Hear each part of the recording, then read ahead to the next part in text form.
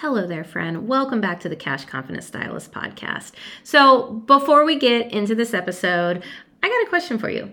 How often do you ask yourself, where the hell is my money going? Okay, look, a lot of us, that runs in a constant loop in our mind. And it's time to take your first step towards financial empowerment. So I wanted to give you a free resource that is going to help you do just that. I want to give you Assess Your Situation, which is the first module in my course, as well as your guide to figuring out where the fuck your money is actually going. Sorry if you have kids in the car. So this is going to be a free guide that I've created to help you break the loops, providing you with tools to assess your current financial situation. You don't even have to break out the calculator, and to help you gain awareness about what you actually need to start making those money moves where it truly matters. So go ahead and scroll all the way down to the bottom of the show notes and snag it. The link is down there, and enjoy this episode. Let me know how assessing your situation goes. Thanks, friends. Welcome to the Cash Confident Stylist podcast. Here, we dive into topics that reach far beyond the salon. I'm your host, Misty Jane. I'm a life and money coach for stylists who are obsessed with personal growth. I help you enhance your mindset around money, build a business that lights you up, and create a life of peace. Me and my guests are on a mission to normalize the wealthy stylist while creating a safe space to be perfectly imperfect. Want to join me? Then you're in the right place. Hello there, friends. Welcome back to the Cash Confident Stylist podcast. Today's episode is a spicy one. If you follow Michelle on Instagram, better known as Beauty Business Guide, then you know what I'm talking about. So this is the first time I got the opportunity to meet and connect with her, and she was so fun to chat with because I love me a woman who is not scared to say how they feel. This is a great episode. We talk about all kinds of things, cultural expectation. We talk about kind of the quote unquote shoulds in your business. And she is an educator that helps salon owners and independents, build their profit, and like in a real way. She is very number focused, fact focused. And I love that. So I hope that you enjoy this episode. If you like it, do not forget to screenshot it, post it on the gram. Tag me, tag Beauty Business Guide, all of the things. Also, I have created something for you. It is the 3 secrets to becoming a cash confident stylist. This was actually a webinar that I did last year, and it was so good. And it was information that resonated so much with my audience that I decided to create a little freebie for you. So you can go and you can click that in the show notes of this podcast episode. And you also get the opportunity to save some money on my signature course, Money Beyond the Chair. So 3 secrets to becoming a cash confident stylist is kind of your entryway to finding security when it comes to your finances. Okay, what do I mean by that? What do we all want? We all want to feel secure. What is the problem? We think we need more money. We think that that is the only way to feel secure. And let me tell you, that is not the case, my friend. I promise you, if you won the lottery right now, you would still probably handle your money the exact same way and maybe not end up in the greatest position. So 3 secrets to becoming a cash confident stylist. It is about more than just taking control of your money. It's about finding security and new ways of being when it comes to your finances. So please, please, please check that out. Like I said, you can click in the show notes and grab that. And with that being said, I introduce you to Michelle from the Beauty Business Guide. Please enjoy. Hi, Michelle. How are you? Hello there. I'm good. How are you? I get real weird at the beginning, don't I? Hello. Yeah. Welcome to the Cash Confident Stylist podcast. It's like a chance encounter type of thing. Like, hi. It's like my radio voice. Yeah. So I'm really excited about this conversation. I think it's going to be a fiery one. And I'm not even going to give away anything just yet. So I want you to tell everybody who you are and what you do. My name is Michelle. I am Beauty Business Guide on Instagram. I am a salon owner. I opened prior to COVID 3 salons in California. And then after COVID, we closed one, downsized another. And last August, I opened another salon in Arizona. So I travel back and forth. Oh. About 2 years ago, I was like, I have a lot of experience with a lot of stylists and I'm seeing what they're doing. This is the one benefit that I had of experiencing just so many different people behind the chair was when we had the full 3 salons, there were over 100 different beauty professionals. I learned really about optimizing your time from a esthetician who was the top lash artist in our area. And she realized she'd make more money, doing waxes and be able to take off time anyhow. It just led me down these different things, optimizing the menu for the salon because we had so many people booking incorrectly. There was just so many different things with it that I was like, I need to start sharing this on social media because this is not me wanting to be a coach because I just decided that I wanted to be a coach and this is how I wanted to make money, even though obviously I'm taking time. I got to make money doing it.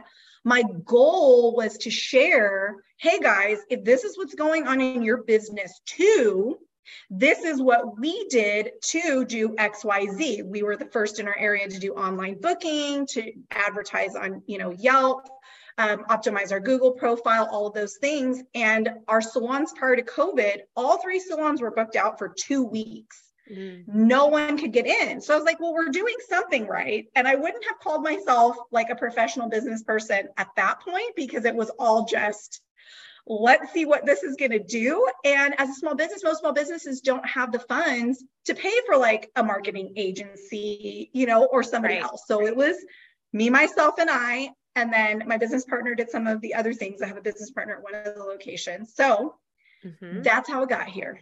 Do you consider yourself a coach or an educator or both? So now I consider myself marketing wise an educator, but I do a lot of coaching within the education because, there's everything is personal when it comes to our business. And so it goes into that. So if someone is struggling something that doesn't have to do with business, I still stay within what my competencies are, but it does turn into, you may need to seek out this, you may need to seek out that. So it becomes a lot more coaching. And the way I differentiate the education from the coaching is, to me, the education is more consulting. People are coming to me for a specific service. All of my services have deliverables. We go through exactly the same type of process to audit everyone's business. I use a certain framework to modify and customize everyone's business. But then the coaching side of it is the gray area of, does this person need more leadership growth? Do they need to look for someone? Asking them more questions. And the coaching, which I know because you've gone through all of it, is coaching doesn't have a specific start and end. There's not a specific set of deliverables where you're going to go through these processes. It's more like someone brings you problems or concerns and you kind of help them process the concerns and everything, but you don't necessarily have all the answers. Yes. You help them figure out the answers within themselves. Yes. Or you help guide them hey, this is kind of what I did and I sought out. So the coaching part of it, although it's, it kind of bleeds into that, I'm not the one technically doing the coaching. I'm just coaching through helping them find the coaching that they need. Right. And then the consulting side is literally this is what you're going to get. This is what you're paying for. This is what you're going to get. If there's anything in addition to that, that just happens because of the conversations that we have, then by all means, that's what happens. But you can absolutely count on these things.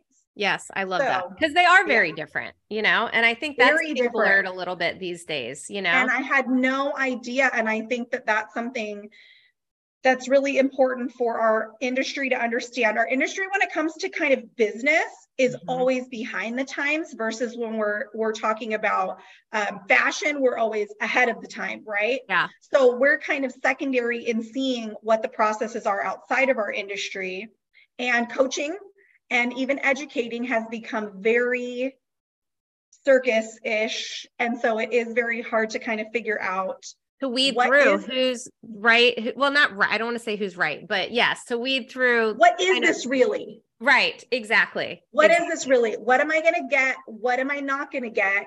Is this right for me? Because coaching, because there's no given set of start and finish or deliverables on it, it's just finding somebody who's really good at bringing out those processes in people. So it's almost like therapy-ish in right. that context.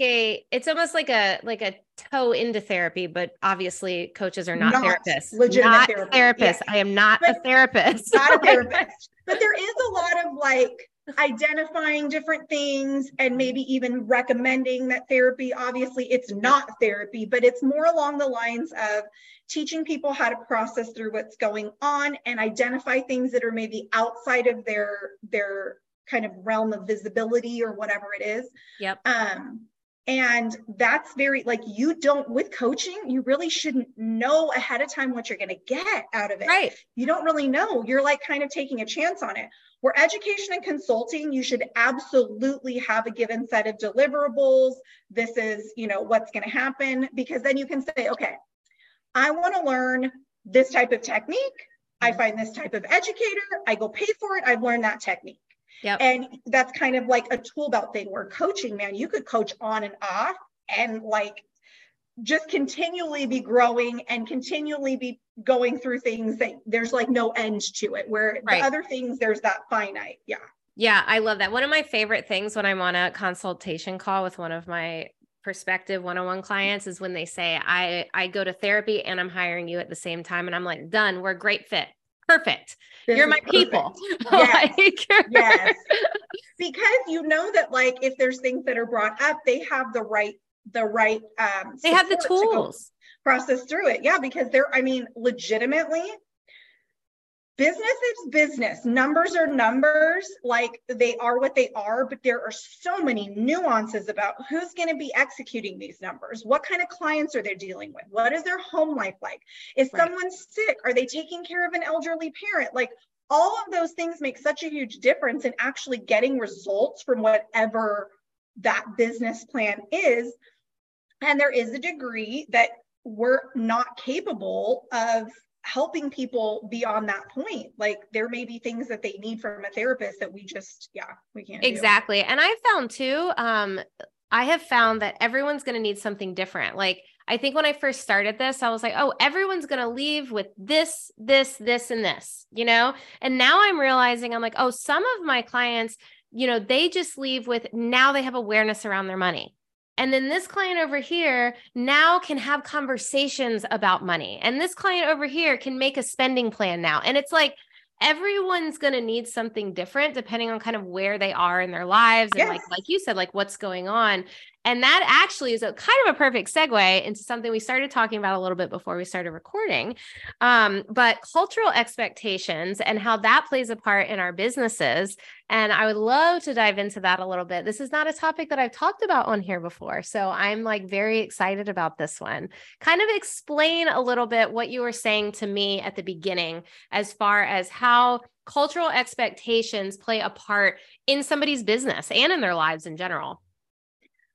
So I work one-on-one with people as well. And I would say I still do the same processes, but you're right. Like, everyone ends up with such nuances and things, but the nuances oftentimes are coming from education, how booked they are, what kind of clients they have, who they are in their home, whether they're the primary breadwinner, where it's supplemental, if they're taking care of children. All of those things play such a huge role in what can be accomplished in someone's business versus just like, here's a plan, like, here's this blueprint in an Excel sheet, right?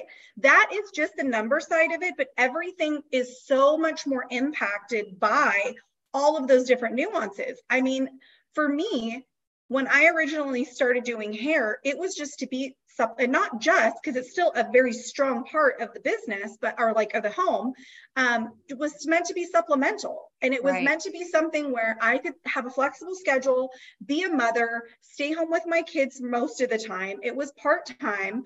And for me, my clients being flexible with my schedule and emotionally was huge. The consistency was huge.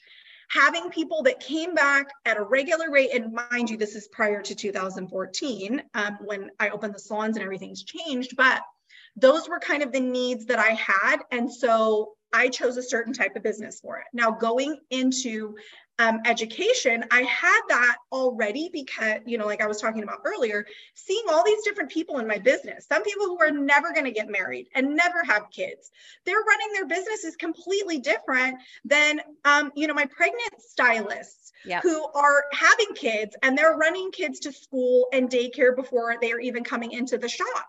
And so, I mean, I'm already, I feel like very empathetic, intuitive person. So I already would just in my mind, you know, perceive that people all had different lives, but specifically being in that situation, I saw that. So then going into education, doing these one-on-ones and realizing, so the area that I grew up in, not very affluent area. So Southern California, we're probably in good traffic, like an hour and 45 minutes out of downtown LA, in a rural area where people moved because they commuted to Orange County and LA and had the cost of living was a lot lower. Mm-hmm. We did not have a Macy's until I think 2009. There was like something called Harris Gottschalk's. It's like a Dillard's if you're like, okay. I'll say I've never heard of that. Yes. Okay. So it was like an old school department store. We are to get anywhere else because we are up on the other side of some mountains. Wrightwood's on one side and Big Bear and Lake Arrowhead are on the other side.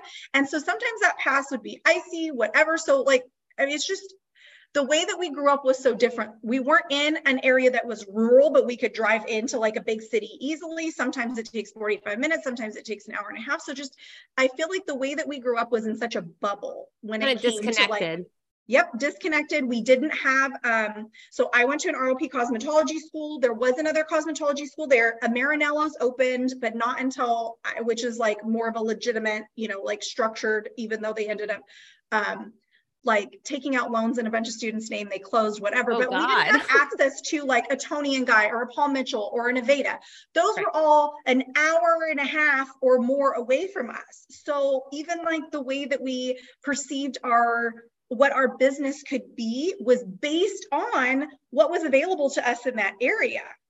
Yeah. And there was no social media to show us the potential of what was going on in other people's salons. There was no Google. We weren't seeing pictures of clients' hair that were getting, you know, done in salons. And if we didn't go to a salon and have a salon experience in a luxury salon in LA, which most of us couldn't afford to do. I was going to say, yeah, we would have had no idea what it was like. Right. You know, like, one person, you know, greeting you, washing you, going to your stylist, and then another person drying you, or one person doing your haircut, one person doing your color. Like that was like crazy to us. Yeah. Right. So that was just, you know, our given set of circumstances, not having anything to do with like my ethnicity. That was just kind of this, you know, socioeconomic kind of thing.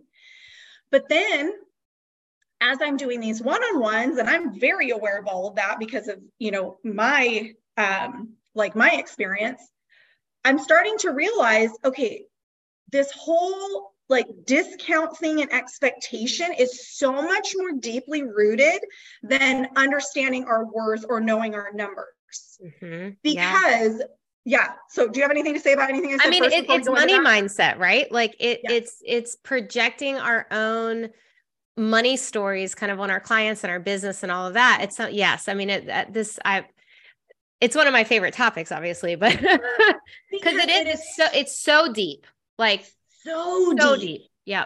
So deep. And the thing is that deeply rooted issues have to be approached with compassion, not logic. Yeah. Logic taking the logic portion of it for us to say, this is what's happening so we can identify it, because you can't really fix a problem until it's identified. Yep.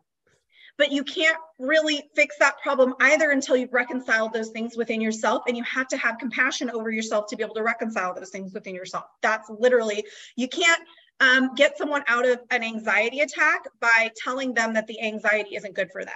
You know, like you can't tell them that anxiety holds you back in your business. Like if a coach or an educator went on and said, you have to just get yourself to stop being anxious about these things because it's holding you back in your business, you're doing them a disservice because it is such a complex process for us to go through. You know, trauma in families goes generations deep.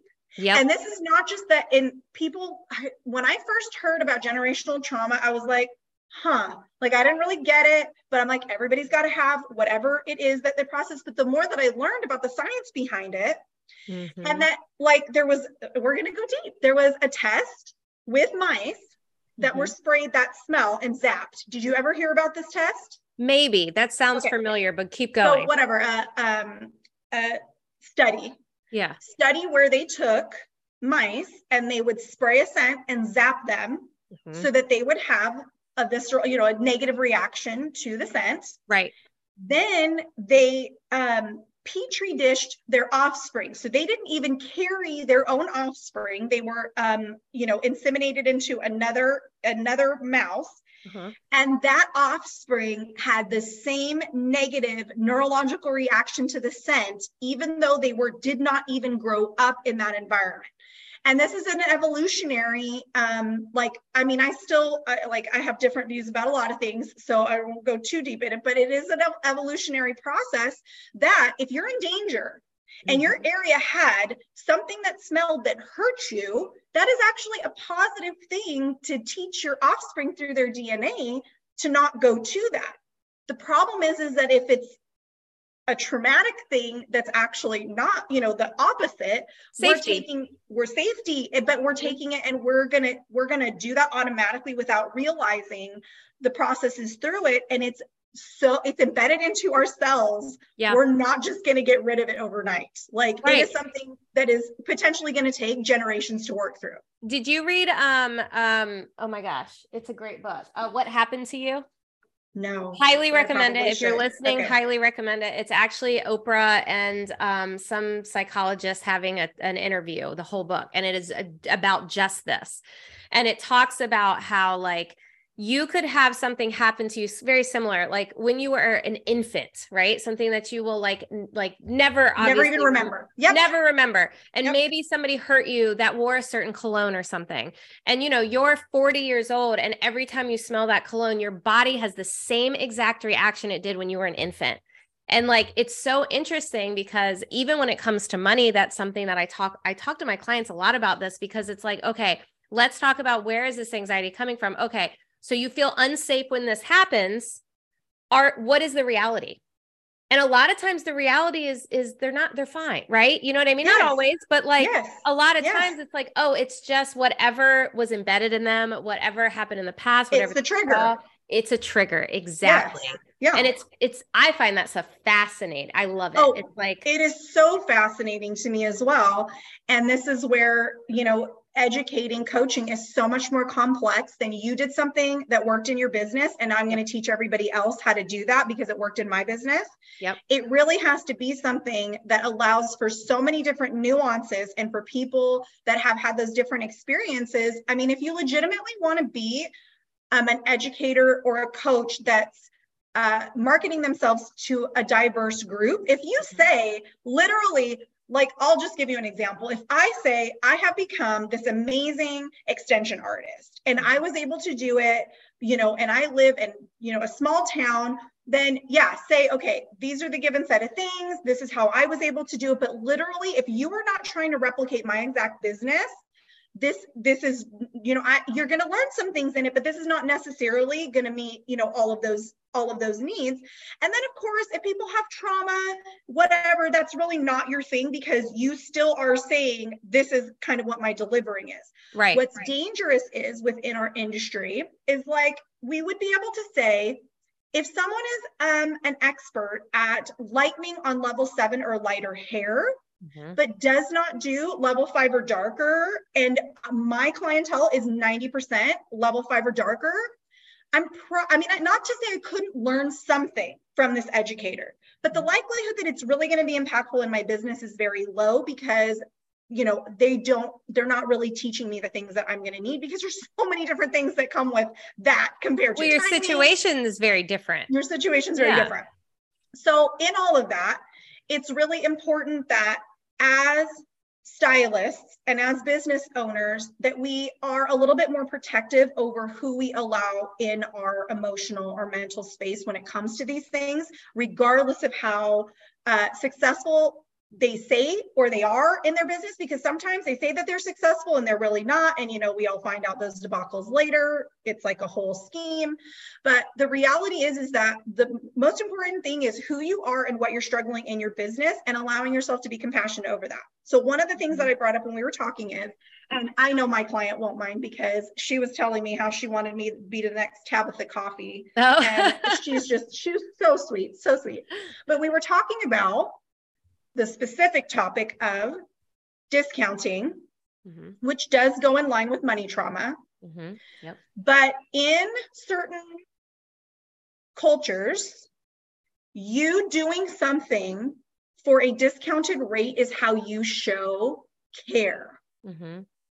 So I would even say, and you're going to see it more in people who are in less affluent areas, which, if we look at economics, what is it? Oh my gosh, what were the numbers again? Because I have it on a post. You may even know it. How many people in the United States households make over $100,000 a year? Oh, I don't know that number. I think it was only like 40%. I was going to say it's probably fairly low. 40 actually sounds higher than I would guess. I think it may even be even lower than that. I have a post on it, but of course I can't remember because it's been a while, because I have two of them. And then two of them is about, you know, how many people are making over or under 100,000 as a household. So there's two people contributing to that, not just because I think that it's like less than 6% of people are doing that on their own. Right. Taking home $100,000. And then over 60% of the maybe this is the numbers, I'm flipping them. Over 60% of the population lives paycheck to paycheck. Yeah, that sounds right. And something like 30% of people making over $250,000 or more are living paycheck to paycheck.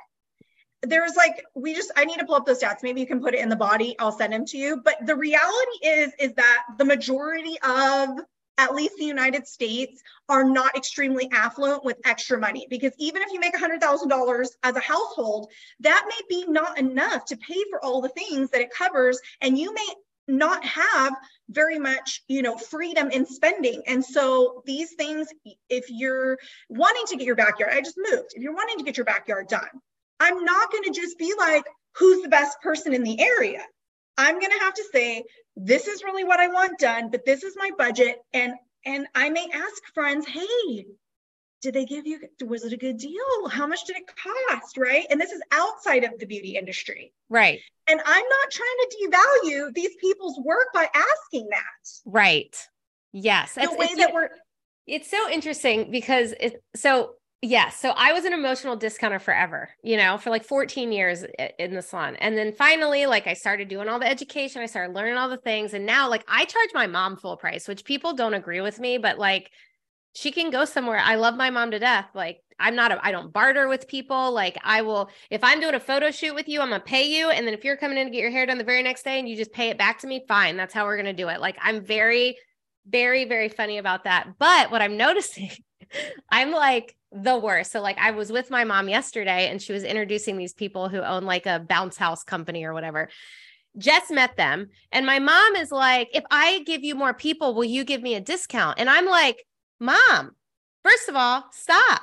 This is their business. Like I'm forever business. My lash bill, I'm like, you need to raise your prices. Like, so, and it's so interesting to me because I notice it so much of this like expectation of like, same thing, referral, right? Like I'm giving you referrals, even though she's never purchased anything with them. She's not a client. She literally just like met them and got their business card. And she's already asking for a discount.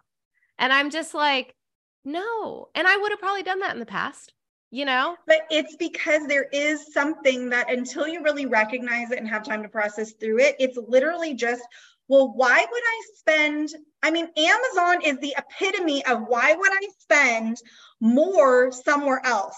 Right. And look at how big it is. So Right. we have to realize that we are living, in addition to the cultural things, which we'll go back to after this, but in addition to that, we've got Marshalls, Ross, TJ Maxx. Literally, we have businesses that are built on getting stuff from another place that didn't sell for full price, right, and getting it for a discount. At a discount. So how do we then turn this into these people just don't value me, or they're not willing to charge my worth, when we are in a world of, as things evolve, we've actually paid less for them. So my friend, when I was in Texas, I just did this event for salon owners, and it's funny because she learned about the fiber optic cables being under the ocean, that they literally do. Yeah, I didn't know that until I bought this book called The Earth is Flat, and it's about how the tech boom and crash, the bubble bursting, created all of this less expensive for us to get data, for us to get it, because all these big businesses spent all this money and then it was purchased back because they all bankrupt. And so we literally, all of our technology that we get right now is because a bunch of businesses failed for the price that we're getting it for, right? And everything's competitive. So like, you know, you're looking for, how much does it cost for my cell phone, for my cell phone bill? Can I get this phone at a different business with more accessories? Like, literally our lives are surrounded by negotiating how we're going to get sometimes very luxury things on a budget, because most of the United States does not make a lot of money. And anyone that's telling you it's just easy and everybody has the money to spend is delusional. There is a 5 to 10% top tier people. I made this analogy somewhere else. So if I have a Bugatti, I'm not asking for a mechanic that's going to give me a good deal. Right. If I have a $20 million house and I'm putting in a pool, I'm not asking for someone who's going to give me a good deal. So that's really the only area that we have that people are not going to be asking about it at all. So do you have anything to say? And I would almost say, and yes, there are people that are not making a lot of money, but I'm going to even go the route of like, there are people that are making money. They don't know how to manage it. Because I was that person for a very long time where I would be like, I'm so broke, I'll never be able to afford this, I can't do this, I can't do that. What I realized is I was putting my money to the wrong things. And when I realized that, and I kind of like got honest with myself and started changing my habits, then I was able to afford those things that I never said that I could afford. So I would, and not everybody. I know that poverty is real. No, I think that you're right, though. No, I would say if you know, however many 60% of America is living paycheck to paycheck, there are people that legitimately just are not getting paid enough for the cost of living. Right. So, but we'll say we're not talking about those people. Right. We're talking about everyone else that just did not have a negative, bad relationship with money.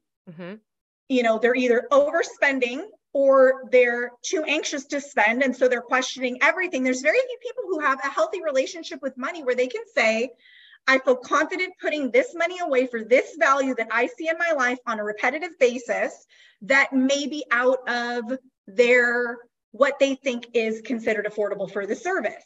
Right. Like, one person in one area may think $125 for a haircut is affordable, where the other area, most people think $65 for a haircut is affordable, it's reasonable. And so anyone trying to charge that $125 in that $65 area, you're gonna only end up with a small amount of people that will say, this is valuable to me with this person, and I'm willing to set aside this money on a regular basis because I see the value in that. Even in semi-luxury salons, in that $65 area. Yeah. And you know, it's all perspective as well, right? Like Like, I'm not an extension. I've never done extension. I don't get extensions. I would love to have them, but I personally don't want to pay the money for them. Like, I don't want the maintenance. I don't want to spend the money. You know what I mean? But there's a ton of people that they value that, and that is what they want. And you know what I mean? And so I think that it comes down to, are you marketing to the right people? And it comes down to, what is your idea of success? So I think it's a little bit of both, because it's absolutely. Yeah. My idea of success is like, okay, well, I just want to go work one day a week and then coach the other and be home. Like, you know what I mean? Where some people, their idea of success is, I don't know, being a stay-at-home mom. Fuck that. Like, good for them. I don't want that. Like, Or some people would say, their idea of success, and I've talked about this before. So when you are the majority of the people who have a hard time generating or managing your money, or generating enough money to cover your bills, right? When you're a stylist who is built to a certain safe level, where you've worked all of these years and you've built up this clientele, and life is hard. Mm-hmm. Like, let's just stop pretending that you get to this place of abundance and all of a sudden you feel great. Abundance comes from being uncomfortable, or being comfortable with a discomfort, being able to find that peace in all of the chaos. It doesn't come from being able to cherry pick everything in your life that makes you ooey gooey feel good and that you feel in alignment with. Literally, abundance comes from being able to say, and I want to make a post about this, but I'm like, how much do I go into this? So we just moved, and it's a nice house, but it is not my dream house by any means. If I were to show you a picture of my dream house, like, my dream house here is probably $3 million. Right. Am I ever going to get that $3 million house? No, because I'm never going to do what it takes and compromise what I want out of life on other things to get that dream house. It can still be my dream house. I'm going to challenge you. Okay. I'm going to challenge you to not say no, but just say it's not a priority. Yeah. Because it might one day be a priority. But see, for me, if you just say no, it's never going to, you know what I mean? Like, but, so just like, you know what, that's just not a priority, but you never know. One day it could, you just never know. You don't want to block it. So which I agree with, if people are blocking things that could be potentials that they really do subconsciously see value in, they just know that it's not a priority today. But for me, I just like looking at the house and saying, it's beautiful. The kitchen is perfect. The layout is perfect. The design, but I really do like architecture, floor plans, designing. Like, we had to do that with the salon. So for me, it's almost more of an abstract dream house than it really is a tangible dream house. And so that's where I was even thinking in the car while I was driving, are these dreams or are these fantasies? How we need to almost like figure out what's a dream. And really, that $3 million house, to me, I'm able to say it's a fantasy. Like, and I'm okay with that, because I'm okay with saying that's just my fantasy house instead of saying it's my dream house. Now, my dream now would be to have, at least in this house, my yard isn't landscaped, like potentially have a pool, those things I'm able to say, whatever. So hopefully that didn't go too off, but. No, you're the only reason I say that is because for so many years where I live now was, I cannot afford that. I will never live there for so many years. And it wasn't until I was like, it was when I started getting my financial shit together. And I really, it shifted from that cannot be a reality to it is my actual reality. And I live in the house and I live in it. So but the reason that I never, ever even try to get my financial shit together is because for so long, you just thought that it was not, it wasn't a potential. It just isn't. Yep. And now everything, like, I'd love to be on the water in the back of this neighborhood, which is probably 2 to 3 million, and I like, it's probably not 3 here, but I don't say I will never live there. Now I just go, living there is not a priority right now, because you just never know. You just never know, you know? And I think that that's a topic that you brought up that is really, like, that part of it is really important, because I do think that while I was having this conversation with myself, I'm like, I don't want my approach to this to blur or like bleed into limiting beliefs, because the reality is that we do need to separate whether it's fantasy land, like that we're saying, okay, this is something that, you know, like I don't want to work for the rest of my life and I want to travel. Right. Like the likelihood is that that's fantasy land. Most likely that that's fantasy land, right? It's fine. Like I could talk about all the places I would travel and I could have fun with it, but it's never going to take away from me because it's for fun. Where you don't want to have the limiting beliefs that are legitimate things that you could, like, you don't want to tell yourself that you just can't, that you're not able to, that it's not something that you're like capable of doing. Because honestly, I'd be fully capable of doing those things. Like you said, it's just not a priority. That's Right. not the way that I want to, like, I never even thought that I would be someone that would open a bunch of businesses, because I was like homeschool mom, home birth mom, kind of hippie, make food from scratch. All my kids are breastfed. I had the last two at home. Like I just wasn't a person to prioritize work. Well, and not just work, because I did in a certain way, but like being successful to that degree, like being, I'm trying to think of the word, I'll think of it later, but like professionals, that type of elevating my profession. Right. It was more of, this is the need that I have in my house, and I do love doing hair. So how am I going to kind of, you know, reconcile these things together to make it work with what those multiple, you know, priorities are? But I never thought to myself I couldn't do it. Right. I knew 100% that I would be able to put my mind to it and figure it out, as long as I could figure out the numbers, and I was willing to, you know, put in the work. Yeah. I mean, I'm with you. I sometimes I get around people who are like very like masculine and like very like, I want a Porsche and I want the jet and like, you know, I'm going to live in the penthouse, and I get around them and I'm like, ooh, am I supposed to want that? You know what I mean? Like, do I think too small because like that doesn't excite me? Yeah. Like, I want a 4Runner and a pool in my backyard. Like, is that like, you know, so I think sometimes like we can like get in this, like, am I supposed to want that for my life because these people want it, you know, and it sounds exciting. They make it sound so exciting. And then I see what they're doing to get it. And I'm like, but I don't want to do that. So, and I don't want that. So why am I even questioning myself? And isn't it crazy that that's almost literally like what my whole mindset, you articulated exactly what my mindset was as I was like processing through it without really recognizing that that's what it was, do we really want these goals for ourselves, or are they just goals that we're like fantasizing about? Because it really, again, if we're not really willing to do what all it would take to do there, it is really a fantasy. Right. And we don't want to delusion ourselves with the fantasy, because then we are blocking ourselves from the things that we actually would fulfill us and actually make us happy. So going back to talking about building your clientele and getting all of these clients, it takes work to cycle through new clients to consistently have a decent raise all of the time. Right. You may live in an area where price increases, like, you know, a decent price increase or adding additional services like extensions or K18 or treatments would give you higher revenue for the time that you're working. But for the majority, you're going to cap out at a certain point with being able to do that. And if you want to make more between inflation, cost of product, all of those things, you have to have pretty hefty price increases that can only be supported by cycling through a clientele.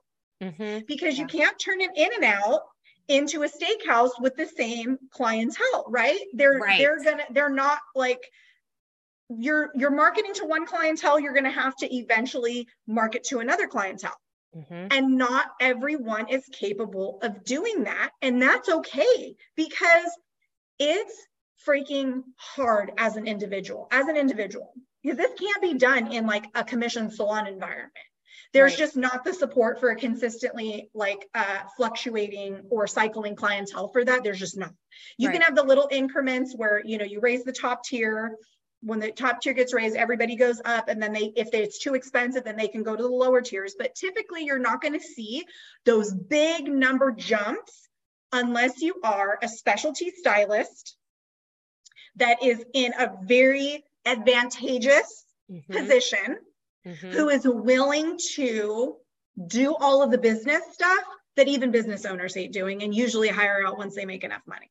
Yes. And the willing part, right? So I went into a suite, and that was, I was commissioned for 15 years and went directly into a suite. I'd never booth rented. I'd never been my own boss, nothing.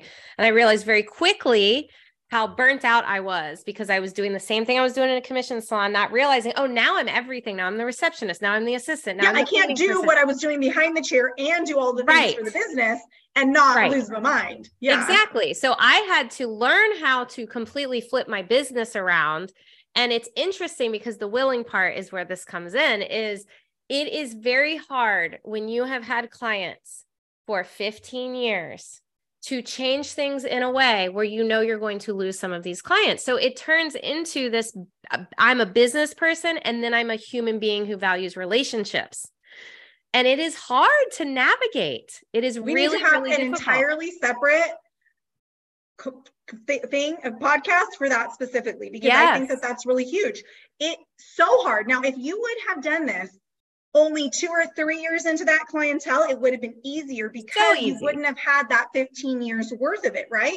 So while that whole situation could have gone completely differently in a different given set of circumstances, that's the reality. When you have clients for that long, and no one was building clienteles that long ago with that mindset. Right. So like the only reason that this is even a thing is because people are taught not to build clienteles in the way that we build clienteles. And that's the same thing with the freaking generational trauma. It's gonna take a while for this to process out of our conditioning before it becomes something that is more accepted within our industry, but also by consumers. Like there's got to be something. Oh, let's just say coffee, right? Yeah, it's a great People example. Were paying $7 for coffee, right? 20 years ago, whatever that relational, like whatever that number would have been, it was probably 50 cents.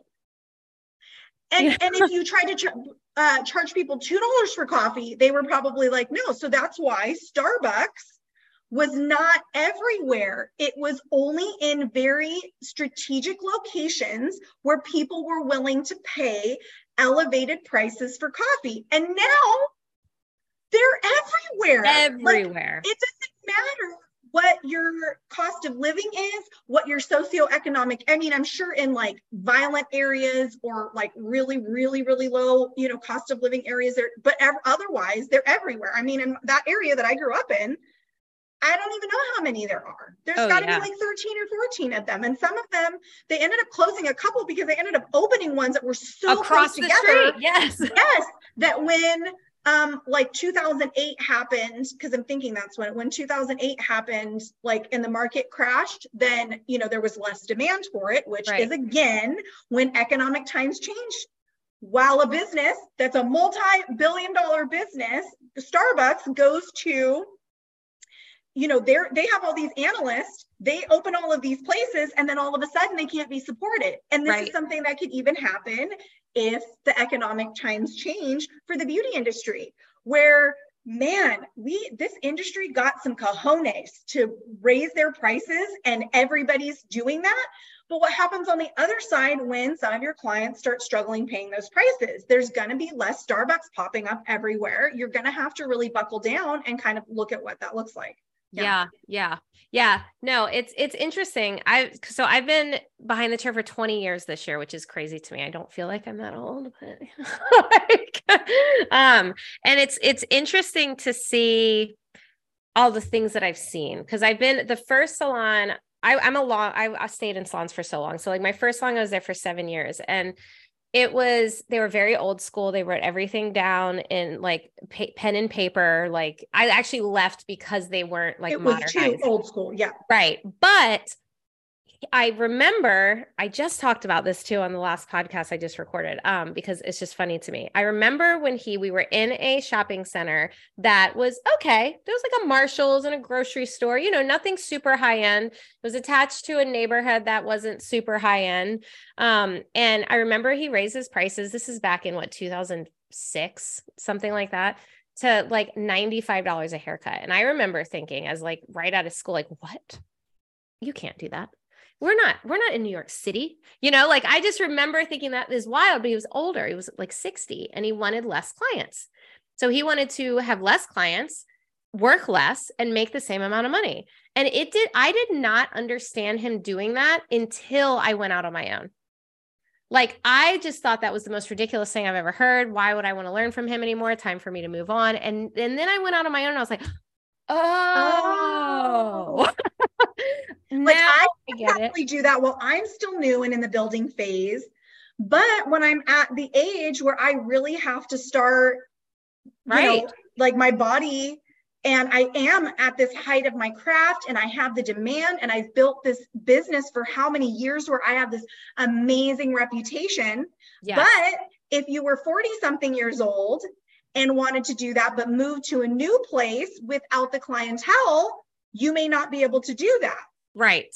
Yeah, exactly. And I think that this is what I find interesting about Instagram. Okay. What I find interesting is that there is information like that coming at people constantly, like raise your prices so you can have less clients, blah, blah, blah. Just what is your circumstance? Because I could not have done that 3 years in. 3 years in, I was still, Instagram wasn't a thing. I was still handing out business cards. I mean, granted, yes, people can build a fairly big business now in like a year, which is crazy to me, which I'm good for them. I mean, I wish I had that. Yeah. I'm not hating on that at all. But I do think that let me ask you this. Whose responsibility do you think it is, though, with this information? The educators, the people talking about it, or the stylists to understanding where they are in their business? So the educators, I would say educators, and I'm like, this is kind of a long thing. So I'm going to bring something kind of off topic in here, but you said we've talked about. Yeah, you can go. Yeah, we can bounce all around. And I think this is why I am so much like this. And you may have a similar story, like not contextually, but like just what it did to you. So in 2007, my brother and my dad both died. Oh, I'm sorry to hear that. Not that for like 4 months apart from each other. And I was like, still went to church regularly. I grew up non-denominational Christian. I need to, and I was still regularly going. It wasn't like I was like not going at the time, but I was like, I have to get close to God because I was so heartbroken. My mom remarried and moved. I had a 18-month-old and a 2-month-old when my brother had passed away. And then the market crashed. My husband, at the time, he was working as, he did loans for subprime mortgages. That was gone. There's literally not even subprime mortgages anymore since then, like the type of ones that he was doing. So it was like just this crazy time. So I started reading my Bible. And I mean, I was like, I'm an all or nothing type of person. So I was like, I got in there, and not too far in, there was something that the church and most non-denominational churches teach it, that the scriptures contradicted what was said. Okay. So I went on this whole deep dive of trying to figure out how I was misunderstanding it. But again, I was competent to do all of this at the time, but it was a given set of circumstances that even took me there, because if that wouldn't have happened, I probably never would have questioned my beliefs at the time. And so pretty much the long and short is like, anyone's guess why it's a doctrine in the church and why so many people believe it. Whatever, if people, Christmas, I don't know if you know about that, and like Easter, they're all pagan holidays, like they're not biblical ones. And like I said earlier, I don't want to be told, like, I don't want to be lied about Santa. Like, I don't want to be, right? I just want to know, because I want to know the things, because then I don't know. I don't like fairy tales. So there was one day that I had still gone back, and I didn't go back regularly anymore because I just felt like I couldn't trust what was being told to me all the time. And I was still going through a process, but the pastor gets up and literally has a sermon on this specific topic and does not bring up one scripture the entire time. And I'm like, this is so frustrating, because yes, it's my responsibility as my own relationship with God you know, and I don't, not meaning even religion, but, you know, my own responsibility, what I take in my life, you know, what kind of food I put in my body, what kind, you know, all the things, right? There's all these things that are damaging. It is my own responsibility to be a conservator over myself. But like, if there was poison in something, it needs to be labeled, right? If there's this and it can be harmful, it needs to be labeled. If you're a teacher over a congregation and all of these people trust you and value what you have to say, it's really important that you're careful, because for me, it freaking rocked my world. And all of these other people have absolutely no idea the context behind it, because they just trust what most of these people are saying. So that was my tangent on my backstory, but it's so important for me to offer context, because it is our responsibility. If we're the pastor of a church, it's your responsibility not to just tell people what you think, but to give them the background to it, because ultimately it's going to be them and God, right? Or them and whatever, if that, you know, what you believe, like it's going to be them and God, not you with them. They're not there with you. So you've got to be really, really careful. It's the same thing with business. You can be a business coach, but ultimately it's going to be that business and their clients.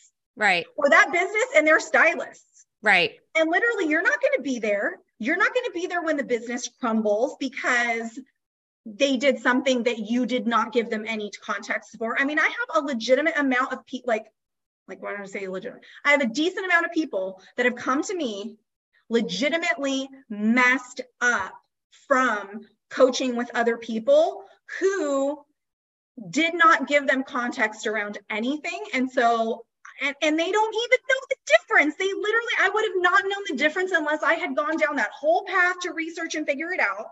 Right. And when do these people have time to do that? Right. After they've paid somebody X amount of dollars to learn, when do they have time to do that? I mean, when do I even have time to, at the time, the only reason I even had time to do that in my personal life was because I worked behind the chair only 2 or 3 days a week, you know? Yeah. Right.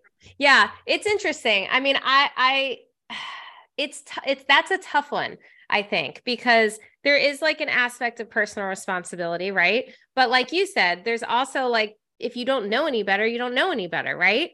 So it's hard though, because especially there are so much, especially after 20, I mean, I came out of 2020 as an educator, you know what I mean? Like as a coach, like, so I'm not like hating on anyone who came out at that time by any means.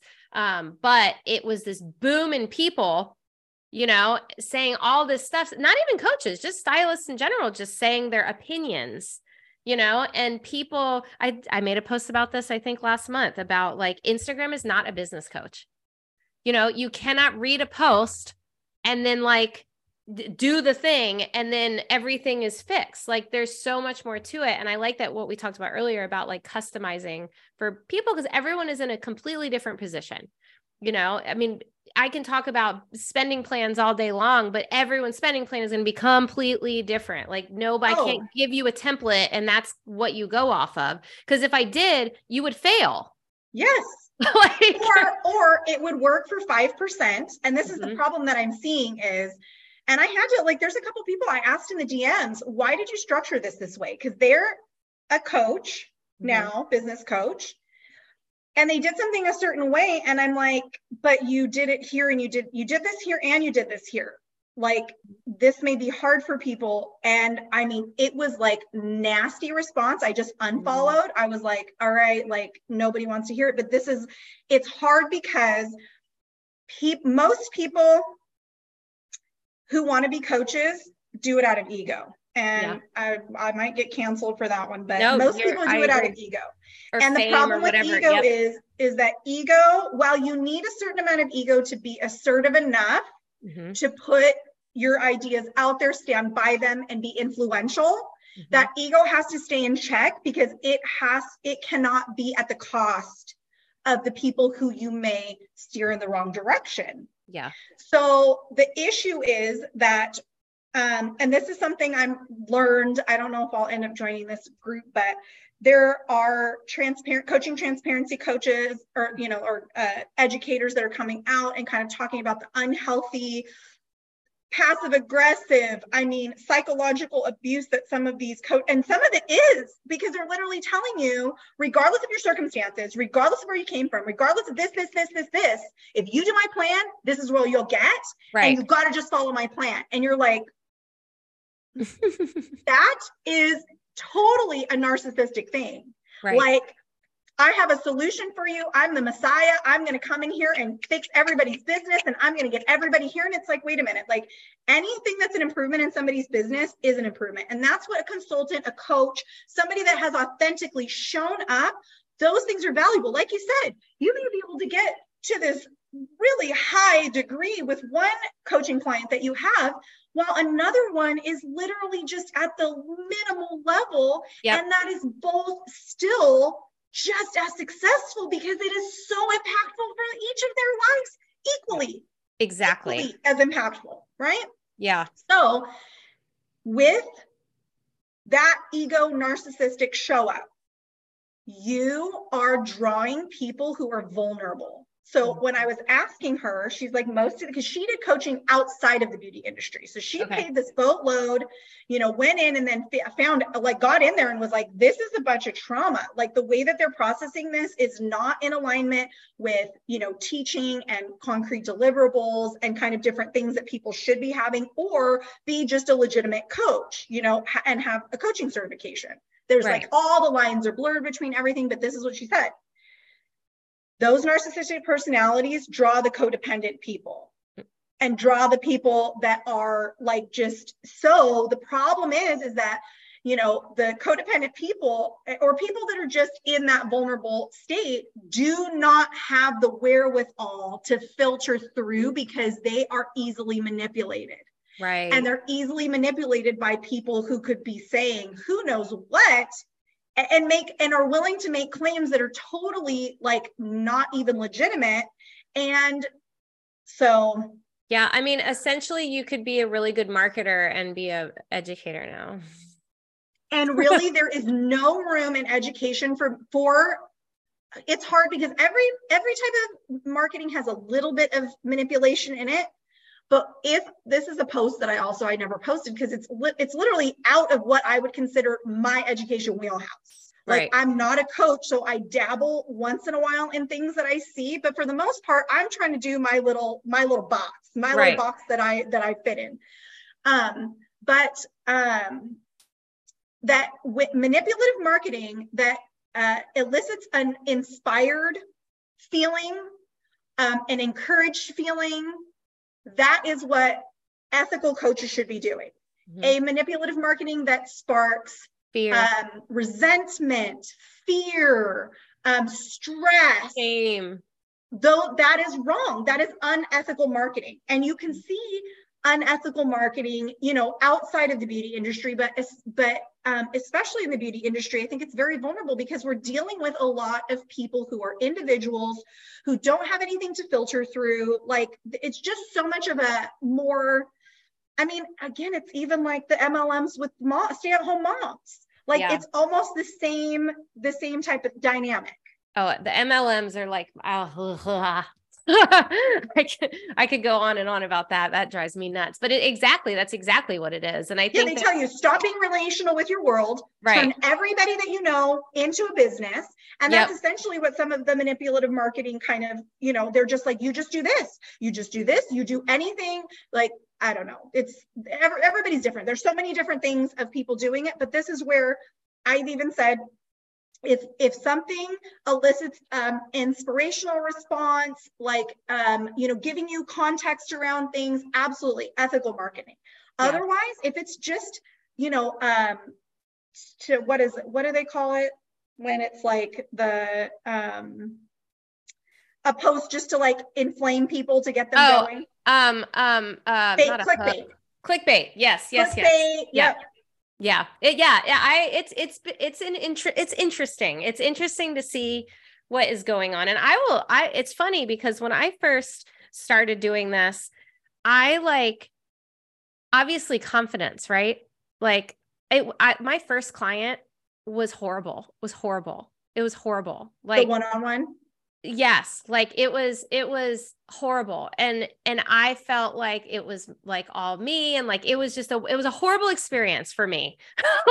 I, and what I realized is that I didn't fully understand how to coach. I did not fully understand that it was asking the right questions and it was listening more and pulling things out. I thought it was just like, well, I know something and I tell people this stuff.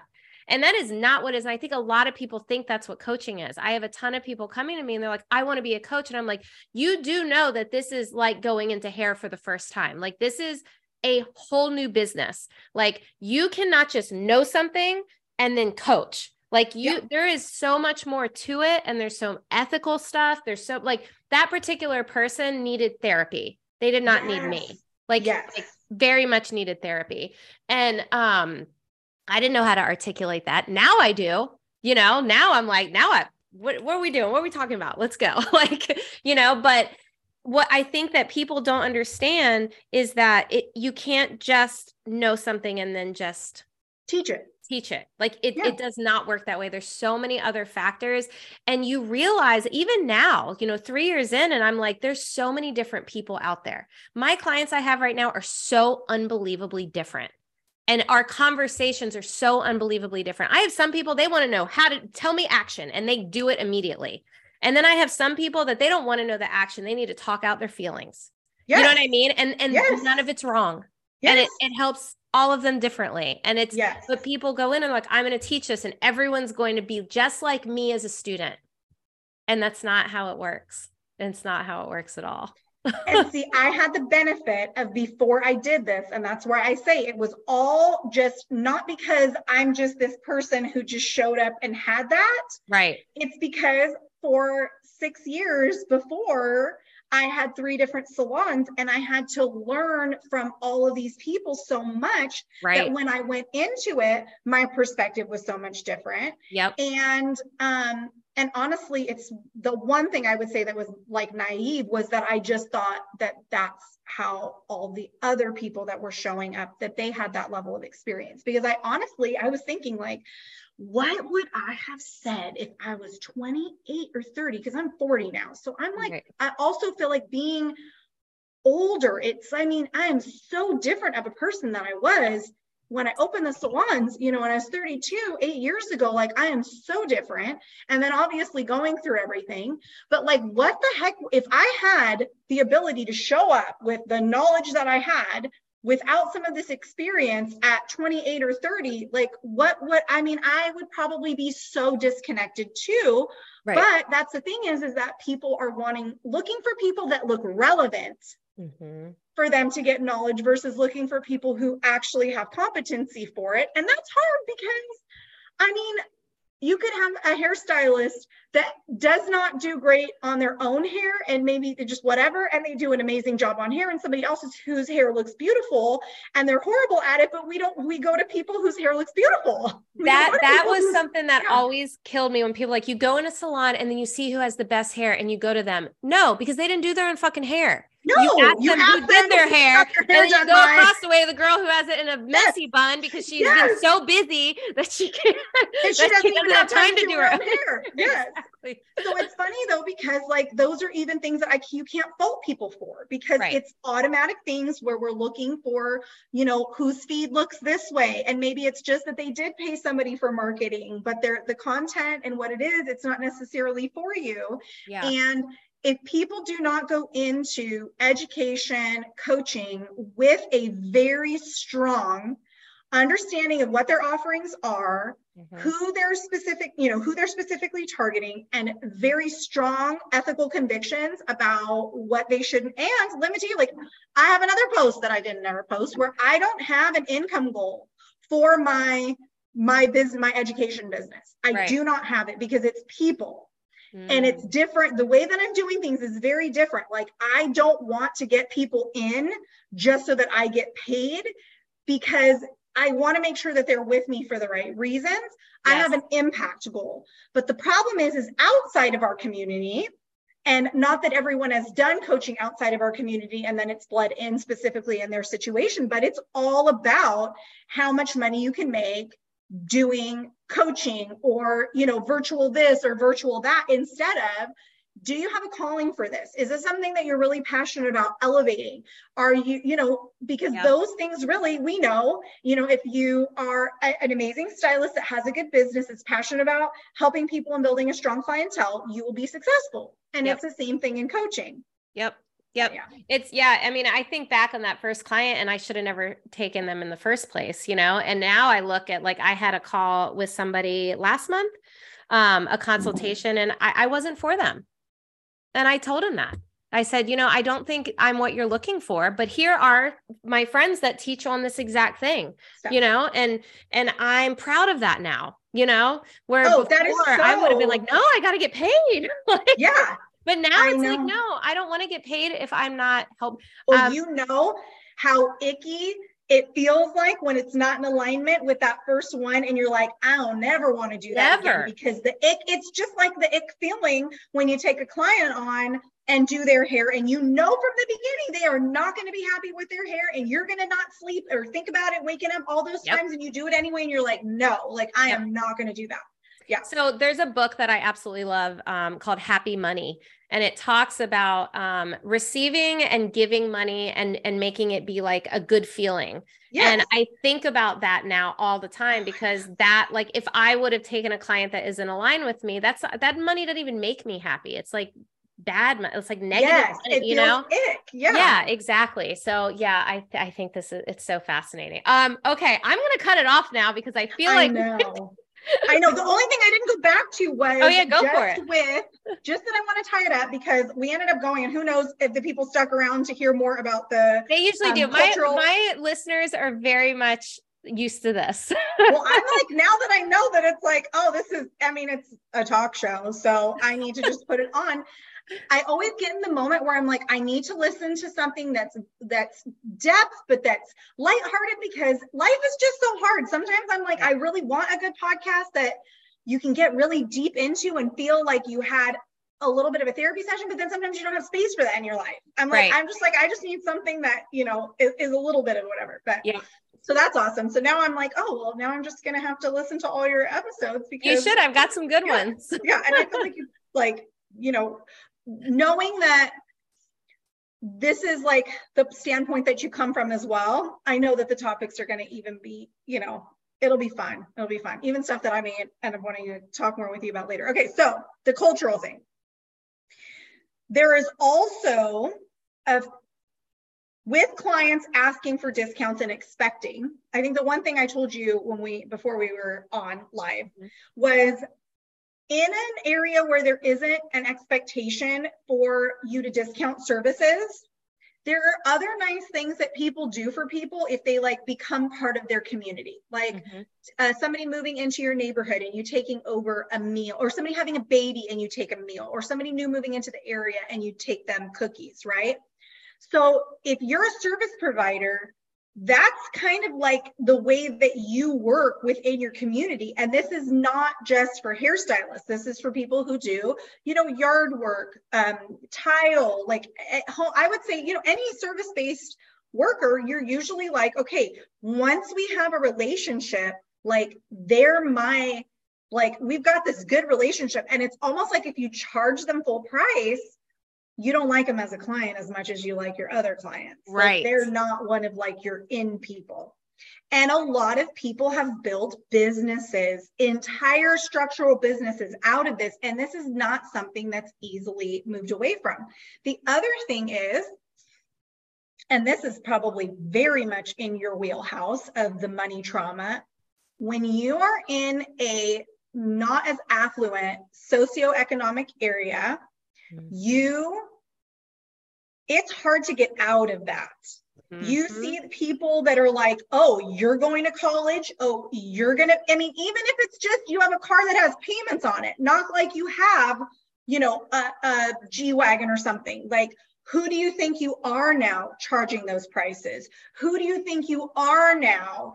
And it is not easy to deal with that. And it's not just your clients, it's the fellow stylists. Yep. So I worked with a stylist, and I can't remember where she was at. But she told me she like was questioning a little bit of like what she was doing because of the backlash that she got. People start talking negatively about you, make up stories about you, and it's all their own trauma. And you're just trying to better yourself and run a business. Yep. But like those things impact people. So just have compassion on yourself. The only way that we move past these things is giving people the space to judge you incorrectly, because that's based on their own trauma and their own limiting beliefs about themselves or whatever they've got going on in their own personal lives. They could be going through emotional abuse within their, whatever, and that they're just going to project that out. Yep. But be very conscious of the type of education that you're willing to pay for if you know that you have any of these given set of circumstances. Yes. And I heard something on a podcast actually this morning, and it was talking about when you're pointing fingers at someone else, turn your finger around and point it at yourself. So for example, if somebody is like complaining about your prices being too high or whatever, so, oh, who do you think you are or whatever? Okay. Why is that bothering you? Because you probably have a little bit of that in your own mind, right? Like, who do I think I am? The imposter syndrome. So working through that in yourself rather than working through it about the person that's saying it down the street. Yes. Which is hard. And that's where therapy and coaching and all of those things do come in. Question for you. I almost ask everyone this, everyone pretty much has the same answer, but do you think that you can be legitimately successful? I'm talking like peace, success, your own unique success. Do you think that you can be successful without self-improvement, mental growth? Oh, absolutely not. Yeah. I mean, my therapist, I shared something recently with someone I hung out with, and I told them something that my therapist had told me, and they were like, oh, I didn't even realize that we were going to like have a little therapy here. And I was like, oh, it's just benefit. I mean, literally you're just getting the extension. I told probably 7 people different things from my therapist in the circumstances that she's told me, but like that has been huge. And I mean, I did start some self-improvement before my therapist. But like, yeah, you have to learn how, like, I look at people who do like, monks who are able to just like sit in silence and sit with themselves and like not talk. I mean, not that I'll ever get to that stage, but there's so much growth in just being able to find this space between everything. It takes so much for that like you're always going to feel this subconscious chaos if you can't move towards that. It doesn't matter how much money is in your bank account, how happy you are with these other things, that it's like that subconscious chaos is just going to plan itself somewhere and destroy something you've created. Yep. Amplify. And amplify, because if it doesn't get put in check, it eventually grows into something. Yep. Yeah, absolutely. Okay. I'm going to ask you one more question. I ask everyone this one too. What does being a cash confident stylist mean to you, Michelle? So I think the biggest thing is for people to have a piece about however they've chosen to work with money, however that looks. Does that mean that you have investments, or that you are just better at spending money? Everybody's a different stage. I mean, eventually we would like everyone to be able to have time off, retirement, not have to work excessive hours. I tell people I would like for people to not work any more than 35 hours, because even if you are at a 40-hour work week, which, I mean, it would be great to work 3 days a week forever, but that's just not the reality for everyone. Like even engineers are working 40 hours a week, aerospace engineers, right? So we would like you to get to the stage where you're able to retire, where you're able to pay for, health insurance, or pay for whatever the things are that you need in your life. But ultimately, at your stage, if that's not something, right? I mean, you'll eventually, but at your stage, you just not feeling like money is totally out of your control, or your finances are completely out of your control, that you're making progress towards finding that peace with whatever it is in your financial situation. Yes, I love that. And taking control of it. I like the word control when it comes to money. Thank you so much for this. Where can people find you? Do you have resources for them? I'll put whatever you say, I'm going to put in the show notes so it's easy for them to find. Tell the people all the things. So you'll find me on Instagram at Beauty Business Guide. And I do have some guides, like where you can scroll over from your feed to your reels, and then guides that have, a few different ones, just little things to think about as an independent, as a salon owner when it comes to the financial side. I do try to share as much free education with context for people who are capable of putting the things together, because maybe they've gotten to a certain point and they just need those last little things. But I also have a course for independents that is a self-audit. Mm-hmm. And then I just teach you the different tools that I use to customize based on your business, based on your clients, based on how you can stand behind presenting these things in your business. Because again, it could look good on paper, but right. I'm not going to be standing there with your client in your business. So I've got the self-paced course, and then I do work with salon owners and independents one-on-one doing full business audits and optimization. I only focus on the numbers, the menu, the product allotments, all of those things, essentially the structural parts of your business. And then, tell you like, well, you might want to invest in this, or you might want to invest in that based on those given set of circumstances. Everything that I offer is in the link in my bio on at Beauty Business Guide, and the website is at the bottom of the link tree. Awesome. Perfect. And I will put everything, I'll put your website and everything in the show notes, as well as your Instagram and all of the things. This was fun. Thank you. Once again, thank you for listening to the Cash Confident Stylist podcast. I appreciate each and every one of my listeners more than you know. If you like what you hear, please screenshot this episode, share it with a friend, share it on social media, and don't forget to tag me, Misty Jane, and the podcast at Cash Confident Stylist Podcast. You can even take it a step further and leave a review on Apple Podcast. Talk with you on the next one.